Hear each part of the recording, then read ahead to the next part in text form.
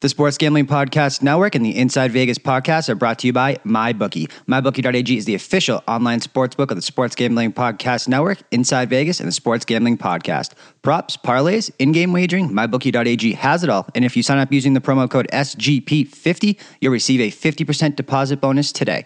Play, win, and get paid at MyBookie.ag.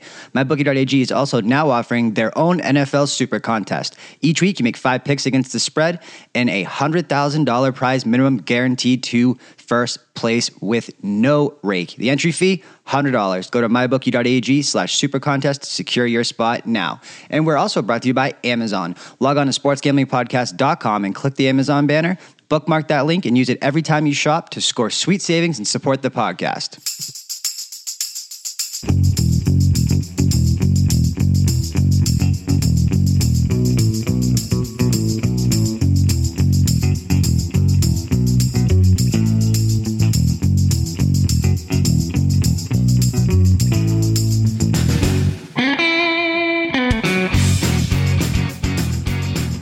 We are back on the Inside Vegas podcast, and we are talking everything post-NBA draft and post-NBA free agency in the futures market. What has changed? What has stayed the same? And when you look around this landscape, teams going from 15-1 after the season all the way out to 70-1, and we have the exact opposite when it comes to the players and personnel that these teams are bringing in. We are going to be talking about the battle for LA, what that means from an odds perspective, if it's better to buy teams in season versus during the season or before, if that number will shorten, with Sports Gambling Podcast NBA insider Zach Broner. Find him on Twitter at NBA Zach B.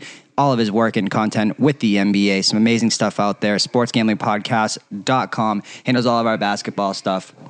One of the brightest minds in the basketball industry, in my opinion. That's why he is with us. So we're going to be breaking down all of that and more when it comes to the NBA post-title odds and futures market. NBA free agency is in full effect. We have SGP insider for the NBA, Zach Broner, joining us to break down really, I mean, when you talk about this fluid odds of the NBA championship, I mean, the East, the West, everything like that, it's been such a crazy line move on so many different sides when you talk about how much 1 to 2 players can really affect this. So it's absolutely crazy, man. I mean, Zach, welcome onto the podcast first and foremost, my man, but I know that you live and breathe the NBA. What is going on in this league right now, bro? What's going on, Peanut? Thanks for having me. And yeah, it was definitely just the past couple weeks have been absolutely crazy. I would say, over 5 of the top 10 players in the league have switched teams. And, like you said, these future markets have been bouncing all over the place. They were pretty much open all throughout free agency. So we're going to go through, I know, and compare some of the pre and post free agency odds. But I mean, obviously it starts and ends in LA with Kawhi now going to the Clippers, and we'll get into it a little bit. But, to start things off, I guess, in LA, it's going to be a battle between these two teams. Odds on favorites, Clippers plus 270, Lakers plus 350. I honestly disagree with that. And for me, that the biggest thing out of this free agency, I think people are overreacting a little bit to the Raptors finals and now Kawhi going to the Clippers. I do still think that this is LeBron's league, but that's jumping ahead of things. But it was a crazy, crazy, crazy amount of player movement. And I think the biggest thing for us and for anyone out there who follows the NBA is sort of sit back, take stock, reevaluate, and sort of approach these futures from a fresh perspective, because, the Raptors of last year, completely different team now. Warriors, Clippers, Lakers, Sixers, going down the list. These are all completely different teams. So it really, involves cleaning the slate mentally. Don't come into this with any preconceived notions. And there's value to be found on the board. Well, man, let's take a step back before free agency and let's talk about the draft and how things were kind of impacted there. Obviously, New Orleans kind of cleans house in one way, yet brings in Zion that way. There was a lot of kind of moving and shaking within the draft board. Any one team that you think kind of helped their stock the most or hurt their stock when it comes to just speaking about the draft before we even get into the free agency side of things? Yeah, I mean, obviously at the bottom of the league, you have some teams that I think didn't do enough to get better. Phoenix, for one, was in a position to, maybe if you add Jarrett Culver, more of an NBA ready wing, they could have solidified their growth as a franchise. I did not like the Cam Johnson pick, so that's probably one of the worst teams in the league. But like you said, I like what New Orleans did, and it's a little bit obvious. Obviously, they got Zion, but I'm actually more excited about sort of what they did with getting Nickeil Alexander-Walker, combo guard, perfect for the modern NBA, can play in their rotation. Jackson Hayes, rim protecting 5, perfect for the modern NBA.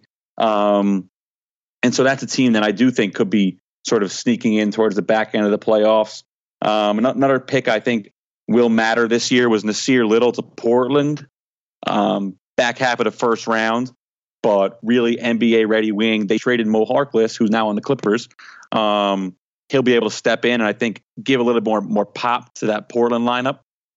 But yeah, I mean, I would say at the top of the draft, these are teams that, were bad. And given how many players move to quote unquote great teams, I think you're seeing sort of now that the Warriors are gone, it's a sort of solidification of each of the teams at the top. I will say Michael Porter Jr. in Denver, obviously not a draft pick, but he's a guy who could factor into this year's playoff on great scoring wing for Denver. Yeah, for sure. Like that kid a lot. I mean, there's a great tweet out there by Will Kane on Twitter, @Will Kane. And he tweeted this out June 14th, so before the draft. He tweeted out the NBA title odds. Warriors were plus 280, Lakers 5-1, Bucks 6-1, Clippers 6-1, Raptors 10-1, Rockets 10-1, 76ers 12-1, Celtics and Knicks also 12-1, and basically said, no one knows what this league will look like in a month is the translation of this tweet. And it's so true when we look at this, post, free agency and the draft. It's absolutely crazy, man. Let's start with the second one that's going to be on everybody's mind. Let's start with Golden State, and they really haven't moved a ton as we look at mybookie.ag. I mean, opening odds around 10-1, my God, and we're still sitting right around that. No Clay, obviously no Durant. Does this kind of, with these title aspirations hinge on the Splash Brothers becoming the 1-2 and Draymond 3, kind of show for what Golden State will be in the future? And what does this mean for Steve Kerr if he can't get it done without Durant? Well, it's funny you bring them up because I actually love Golden State at 10-1 right now. Obviously, with the KD trade, they brought back D'Angelo Russell, and he's going to be another star in that lineup. I mean, with Clay hurt, obviously the season, could start the season a little slow. But when you really think about it in the playoffs, I mean, if they end up with a lineup of Steph, D'Angelo Russell, Clay, Draymond, and Kevon Looney, pending Clay's health, obviously that's up there with any team in the league. So while I don't necessarily love how much they're treating the D'Angelo Russell signing, it was a business decision. I mean, if you watch their press conference last night, they're already talking about how they're going to trade him at the deadline. But in terms of just what they're putting on the floor, I think 10-1 is a little bit disrespectful. I mean, look, this is a team that without KD was within a Klay Thompson torn ACL of sending that thing to 7 against a team that, people are now anointing in the Raptors as, all this hype about Kawhi. Well, that team probably was about to get taken 7 by a KD-less Warriors team. So I'm very high on Golden State 10-1. That was one of the plays I was going to give out today on the pod. Yeah, man, that makes a ton of sense for me. I think that this is kind of a nice segue and transition. So look at you go. But the secondary market with what could happen with, I think that there's no doubt that Golden State is probably going to start the year worse than they end up with, obviously, Klay Thompson out. So do you think that you take the one knowing or thinking that the odds shorten and they actually come out and impress? Or would you look towards the secondary market maybe in season when they're, a couple games under 500, a month or two into the season and everyone as, anointing the Golden State dynasty as dead for a second time, and this was all Durant or this or that? What side of that do you kind of fall on, and which makes more sense? Really, from the Golden State side, one, but it'll kind of transition us right into the Toronto Raptors moving from 10-1 all the way out to 60-1. Yeah, and that's a great point. I actually totally agree. I think Warriors is one of the ones that you could wait on, and while they're kind of easing into their season, they played in 5 straight championships. They don't give a fuck about the regular season. So that mentality is not going to leave just because KD left. So that's a fantastic point. I definitely think you could, watch that season play out. Maybe that number goes closer to 15, 20-1, and then buy it back, before Clay comes back. And then you have a nice little position heading into the playoffs. Hopefully they'll be there. Toronto, yeah. I mean, Peanut, I told you before the pod, I got duped by a Jalen Rose tweet. I took the Raptors at 13-1. I feel really disappointed in myself. That was a kind of a rookie mistake on my part. But, this is still a team that can make the playoffs in the East. So, at 60-1, I know, I actually learned this from you. It was the college basketball move of taking teams to win the title and then hedging once they get in the tournament. I mean, 60-1 for Toronto. Outside of Milwaukee and Philly, there's no real juggernaut in the East. I could definitely see Toronto, being in that 3, 4, 5, 6 range in the East. So while obviously losing to Kawhi hurts, Pascal Siakam's a guy that's improved every single year. OG Anunoby is a guy that get back on the wing healthy. Didn't have him this playoffs. Exciting young prospect will fit right in perfectly in the Kawhi spot at the 3. And they have what it takes to run this back to a certain extent. Obviously, they don't have that high level superstar who can raise their ceiling against, the best of the best. But I definitely don't see Toronto missing the playoffs, assuming they hold on to Gasol and Lowry.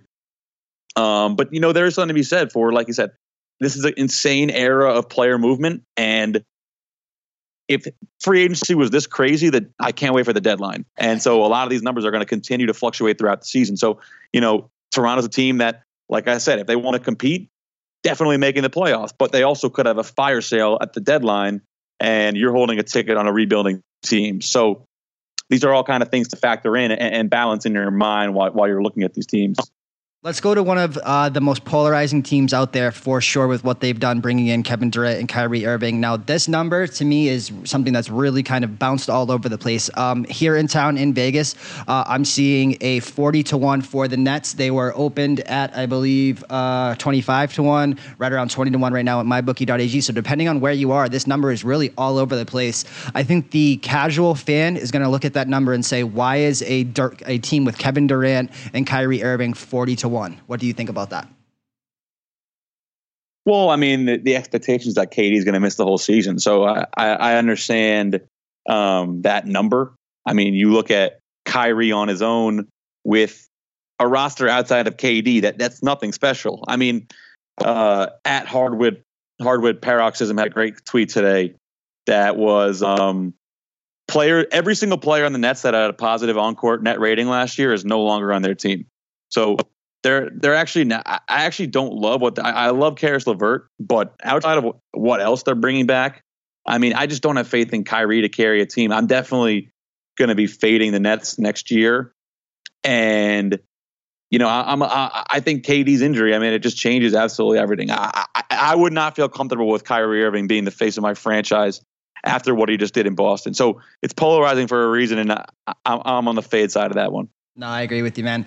Let's turn over to the Clippers, man, going from 8-1 prior to that and all the way down to basically the favorite in the NBA now at 3-1. There hasn't been this much hype around a Clippers team in a very long time, sans the original Blake Griffin. I think that there was a couple people opting out that were kind of, flirted with them. Obviously, CP3 and Griffin together didn't work out.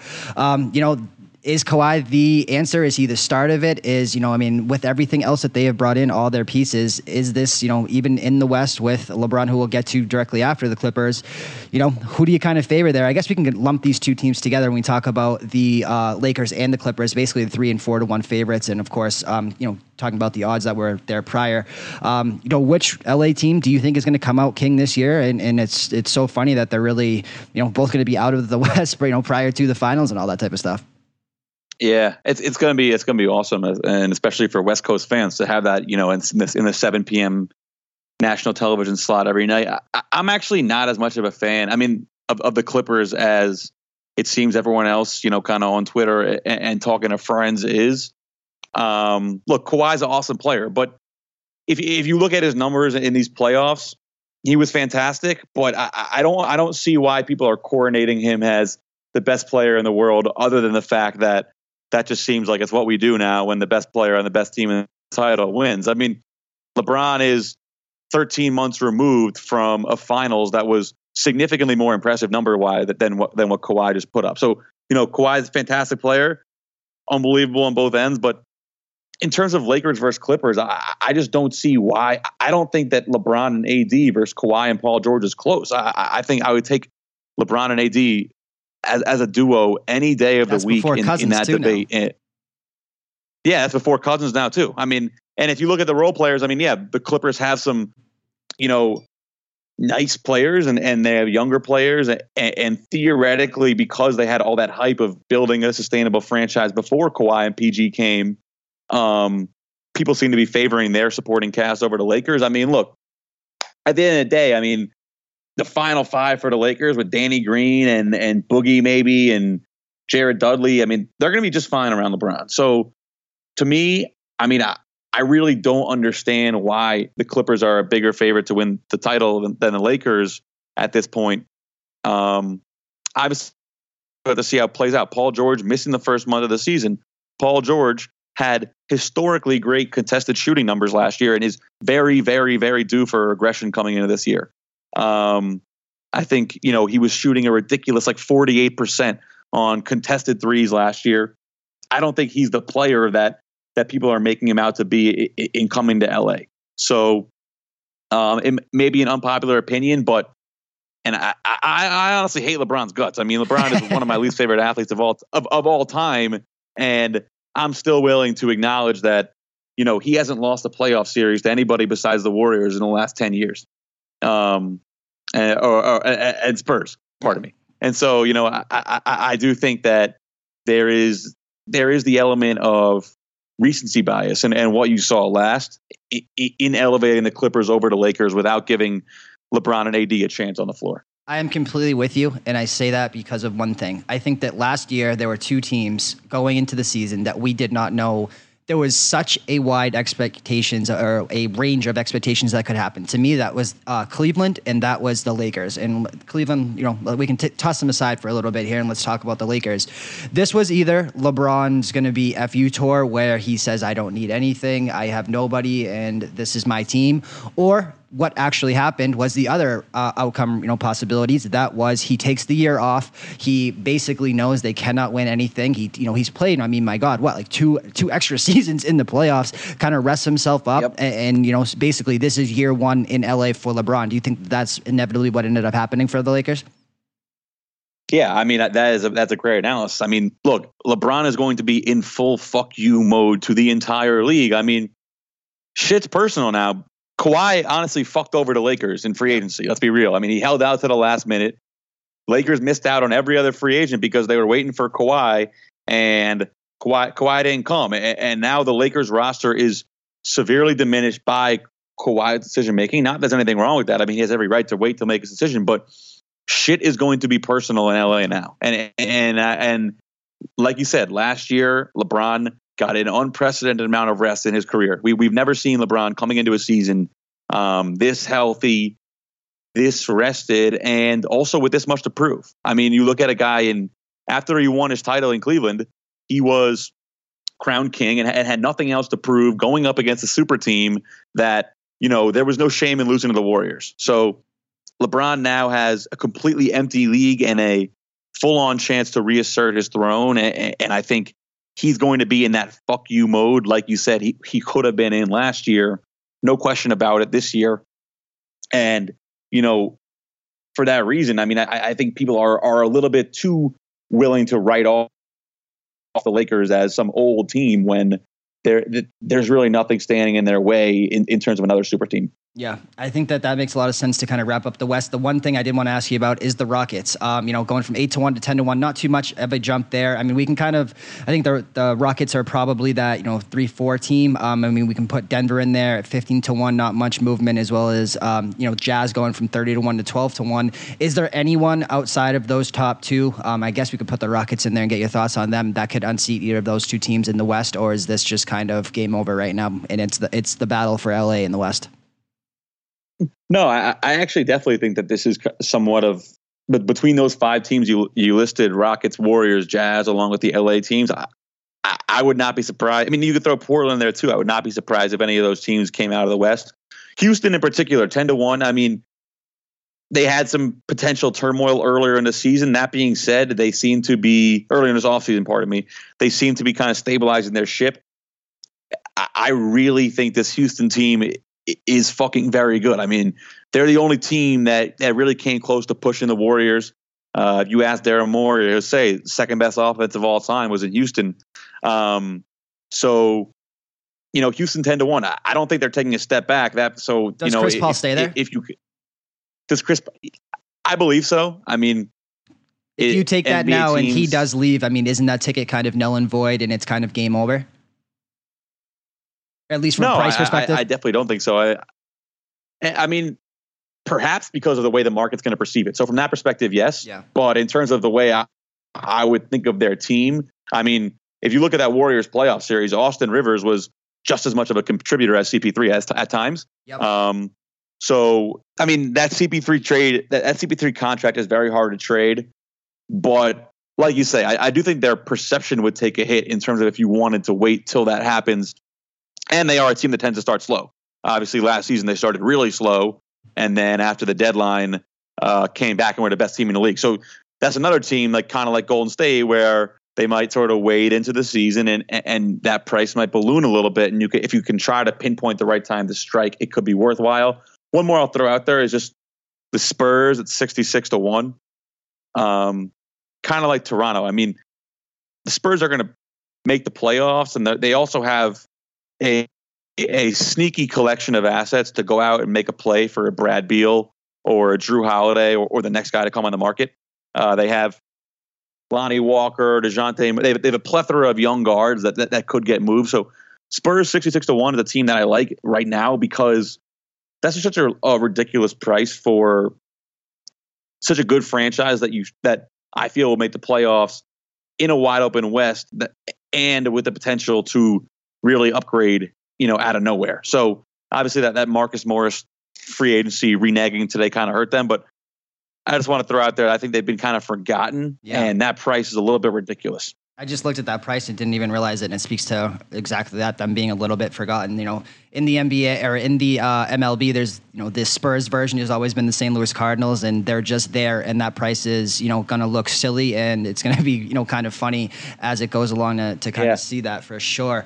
Last one I want to talk about, just because it's going to be a nice transition as we go from west to east, but also basically one team that all of a sudden went into full rebuild mode, and I only bring that up because they have one asset that is top 3 to 5 in the NBA. We talk about the OKC Thunder moving from 15-1 all the way out to 75-1. What is your opinion on the kind of spur of the moment, dare I say, rebuild, and where does Russell Westbrook end up, either west or east? Yeah, I mean, it was definitely crazy to see Paul George get traded. The OKC was a franchise that seemed like they were willing to sort of be in that frustrating middle of the pack of the playoffs sort of setup. I like what they did. I mean, I was all over Twitter about this. They fucking got an unbelievable return for Paul George. I mean, you're talking about a guy who a year and a half ago was traded for Oladipo and Sabonis, now goes for 5 first rounders and a great young player. So I think they had no choice but to make that move. I expect Russ to get traded. So with that being said, I don't think there's value in OKC 75-1. I mean, at this point, they really don't have a choice but to go full rebuild unless, Russ wants to hang around. They still probably wouldn't make the playoffs in a loaded West. So my opinion of it is that, great job by Sam Presti to sort of seize the moment and get that much return for Paul George. Now let's see what he can do with Westbrook. If he can manage to, squeeze an asset or two out of Miami, that could be interesting. People have mentioned Detroit, Minnesota. So, these are sort of middle of the pack teams trying to figure out a way to make a move. And Russ Westbrook is pretty much the only guy on the block right now. If what Woj reported that Beal and Holiday aren't on the block at the moment. So, Westbrook, I expect he will get moved at some point between now and the start of the season. That's what I wanted to ask you. Is Westbrook the last domino, the last meaningful domino to kind of fall in this NBA free agency offseason? Yeah, I mean, you never want to say in the NBA, but I would say Westbrook and Kevin Love are the two dominoes that I see moving before the deadline. I mean, before the start of the season, pardon me. And it's really to each his own whether you think those players could impact winning at a high enough level. But I mean, I don't see the Clippers, Lakers, Warriors, Rockets, Bucks trading for Russell Westbrook. So from that perspective, no. But I think the next two dominoes to fall are going to be K-Love and Westbrook, and then sometime after that, Brad Beal and Drew Holiday. All right, man. Well, that'll kind of wrap up the West. I want to ask you a couple things because to me, when I look at this, I'm going to take NBA championship odds out of it. And I know people get so enamored with just that. But if we look at just to win the West here before we move over to the East, I mean, isn't the play to take Clippers to win the West at plus 180 and the Lakers at plus 280 and just go into that series, kind of having free money? You can even take a stab on Warriors or Rockets at plus 750 a piece. Seems very, very long to me. Yeah, I completely agree. I was going to bring up all those. I do like that kind of LA partnership. The only thing I worry about with that is that in terms of those teams prioritizing load management for their stars, they might not end up as the 1 and 2 seed in the West, even if they are the theoretical best teams in the West. So you could get fucked with them playing each other in the playoffs earlier than you'd like. Yep, that makes sense. But yeah, I think the LA partnership, you're getting plus money on both, and those are, the unquestioned 2 teams with the highest ceiling in the conference. I'll throw out, I think Portland at 16-1 is just, I would consider them in the same tier with, obviously there's a stratification within that tier, but Lakers, Clippers, Rockets, Warriors, Nuggets, Jazz, and then Blazers. The Blazers are kind of priced like an outlier, whereas I would slot them right in with Nuggets, Jazz, Rockets, going into next season. They knocked out Denver in 7 on the road last year, and they could still be a team that could make a move for a Kevin Love. So I think Portland 16-1, and they've been on the move in the championship market as well. I know they were up towards 35-1, now down closer to 25-1. Yeah, man, makes an absolute ton of sense. Let's move over to the East, and to say that the rich got richer and the poor got poorer is something of an understatement in my mind when we look at what is left in the Eastern Conference. Let's start with basically the favorite. We have Milwaukee moving from 6-1 out to or into 4-1, basically by doing nothing and just letting some people leave the East. In my opinion, is Milwaukee. I guess we'll do a couple of these. Milwaukee 4-1 from again the 6-1. We have the Sixers taking some money down from 12-1. To 8-1. We have the Knicks, who absolutely imploded. We're not even going to talk about them.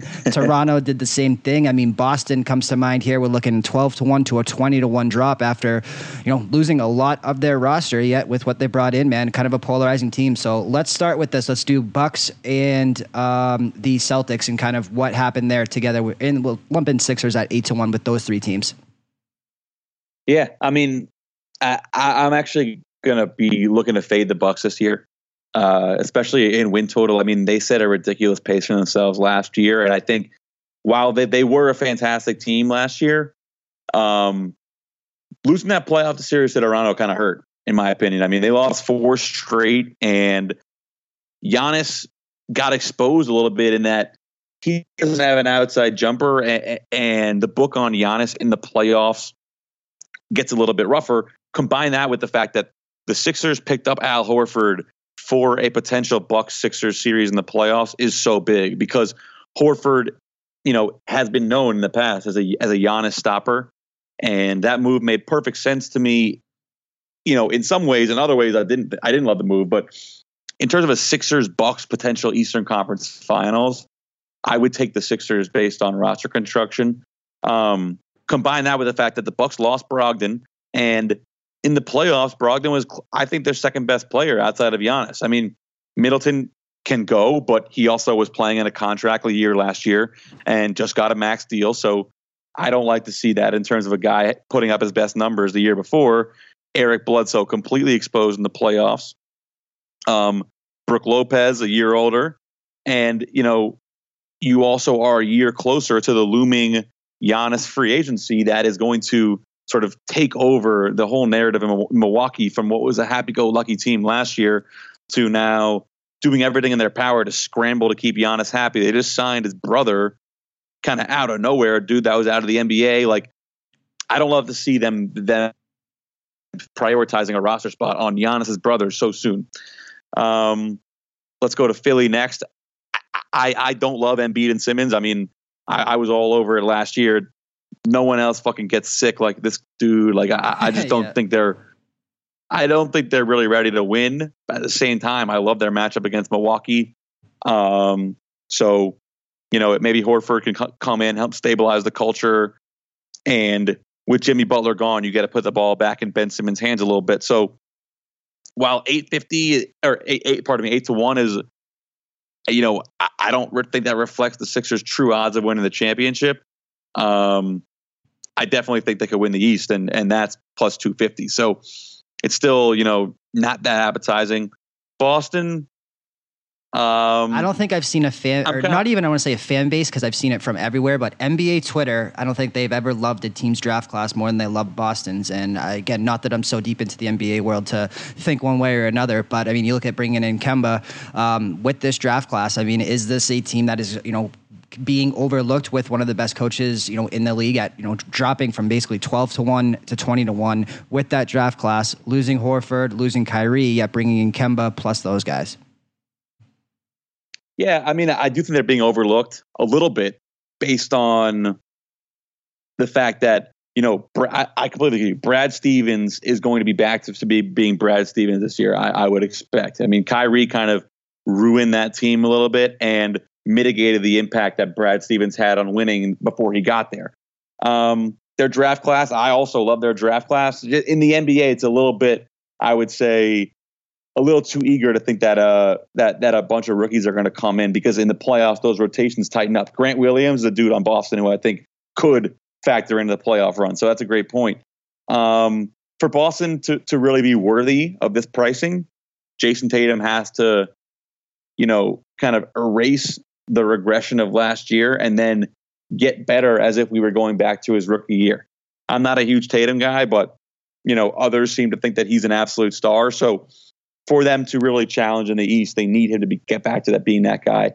I personally don't feel that way, but there are definitely really smart people who I trust who, like you said, have been all over gushing over Boston's offseason, because bringing in Kemba with a group of, strong young talent with Brad Stevens behind it, could be one of those magical groups like they had 2 years ago. For sure, man. Anything else that is out of the East? I mean, the thing that sticks out to me when we look at these odds is just how far apart everyone from the West is, post free agency and draft, than the East. Do you see this being kind of one of those years where, there's a sub 500 team as a 6, 7, 8 seed in the East is, for sure, just getting, obliterated, by the upper echelon. There is not a lot of parity when it comes to the Eastern Conference, yet the West just looks absolutely loaded this year. Yeah, the West is a fucking gauntlet, and the East. There aren't many good teams in the East, like you said. I think there's two teams that I think are going to be really interesting to follow. That's Indiana and Miami. I would sort of slot those guys right in behind that Boston, Philly, Milwaukee group, but with the potential to make one more move to launch into it. I mean, we could be talking about a Miami Heat team with Russell Westbrook and Kevin Love next to Jimmy Butler. And that would certainly give them the star power to sort of lever their way up the conference. Indiana, I would say, is a team that I'm going to be following quite closely.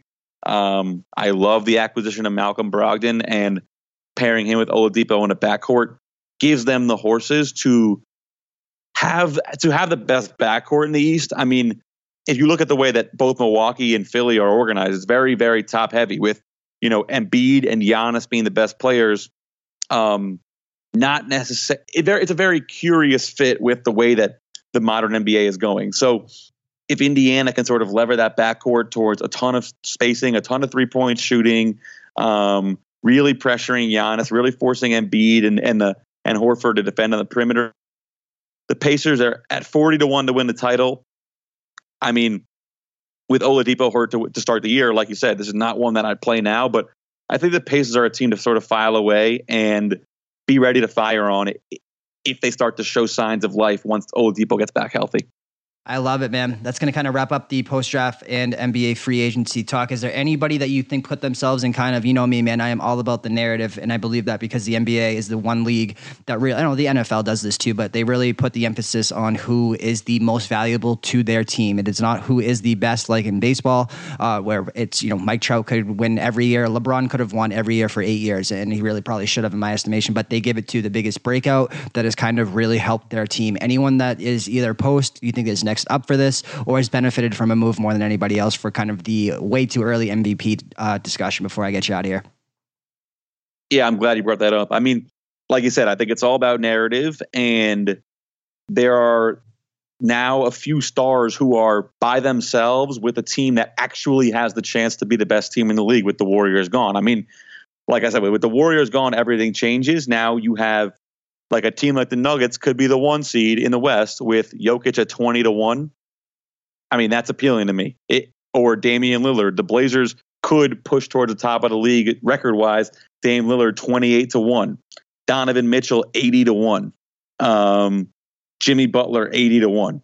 So those are 4 guys that I kind of have circled as the 100%, no doubt about it, best player on a team that could, theoretically make a push. And when you look at the guys at the top of this list, I mean, Giannis won the MVP last year. We've already seen that it's very, very tough to repeat. Harden, same.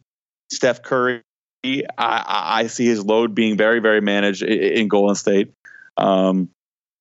So yeah, I'm looking more in that 20+1 range of best player on a good team that has a chance to make some noise. So how about Ben Simmons for me, at the 50-1 range? I think is the narrative popping one. The narrative that is popping out at me.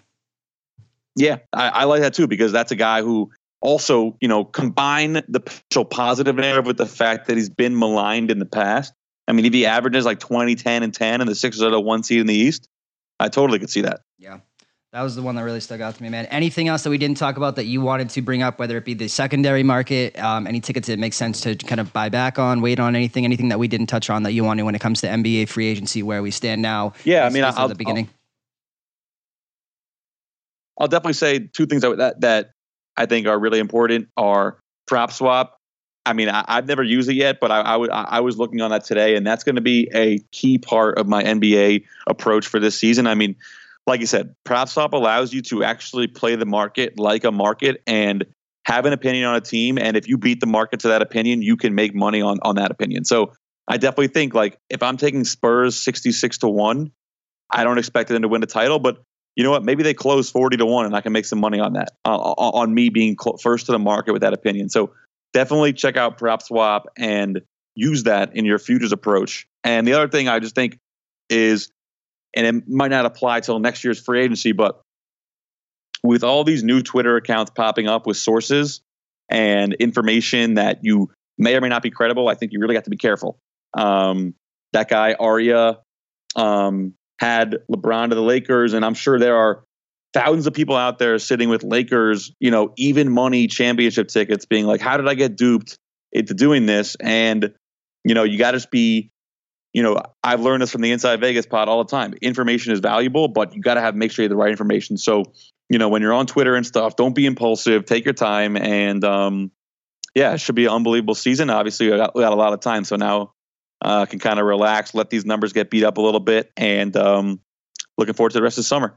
Definitely, man. NBA, more than anything out there, is such an information-based league in the draft and what you're talking about. I mean, the Woj tweet about Danielle Hunter had some books canceled because it was quote-unquote public knowledge. It's funny you said that, man. I mean, I got duped with the Oscars situation. The other one was, I'll never forget this. There's like a fake Adam Scheffler account that's like Scheffler with an I or something like that that's capitalized. And he tweeted out Gronkowski got traded to the Rams, and I ran out and basically limit bet the Rams to win the NFC. And it was it was such vindication that when that Saints play happened to cash that, knowing I only had that ticket just because of that. But information is you have to fact check that stuff when it comes to the novelty props. I would call the NBA novelty prop, but it's up there when it comes to storyline, man. Yep, for sure. All right, man. Again, follow him on Twitter at NBA Zach B, sportsgamblingpodcast.com. Find all of his NBA articles that are out there, man. Doing an amazing job, bro. So knowledgeable in the space. Can't thank you enough for taking the time, bro. Thanks, Pete. Appreciate it. Thank you, as always, to Zach Brunner taking the time to talk NBA, free agency, odds, in-season wagering, secondary market, and so much more. And as always, guys, we are brought to you by MyBookie. MyBookie.ag is the official online sportsbook of the Inside Vegas podcast, as well as they are hosting the first ever online NFL Super Contest. 5 picks ATS against the spread NFL season, $100,000 up for grabs. Every dollar they receive is an entry fee, and they are not taking a VIG everything coming back out into the prize pot. Entry fee is only $100. Go to mybookie.ag/supercontest to secure your spot. And when you do, make sure you use that promo code SGP50 to get your 50% deposit bonus. And you know you're already shopping at Amazon. Head to sportsgamblingpodcast.com/Amazon. Go get your Inside Vegas tee. We have college experience up there. The regular shield. You can go to sportsgamblingpodcast.com and click on the banner at the top as well. Help support the podcast and get yourself some nice Inside Vegas swag.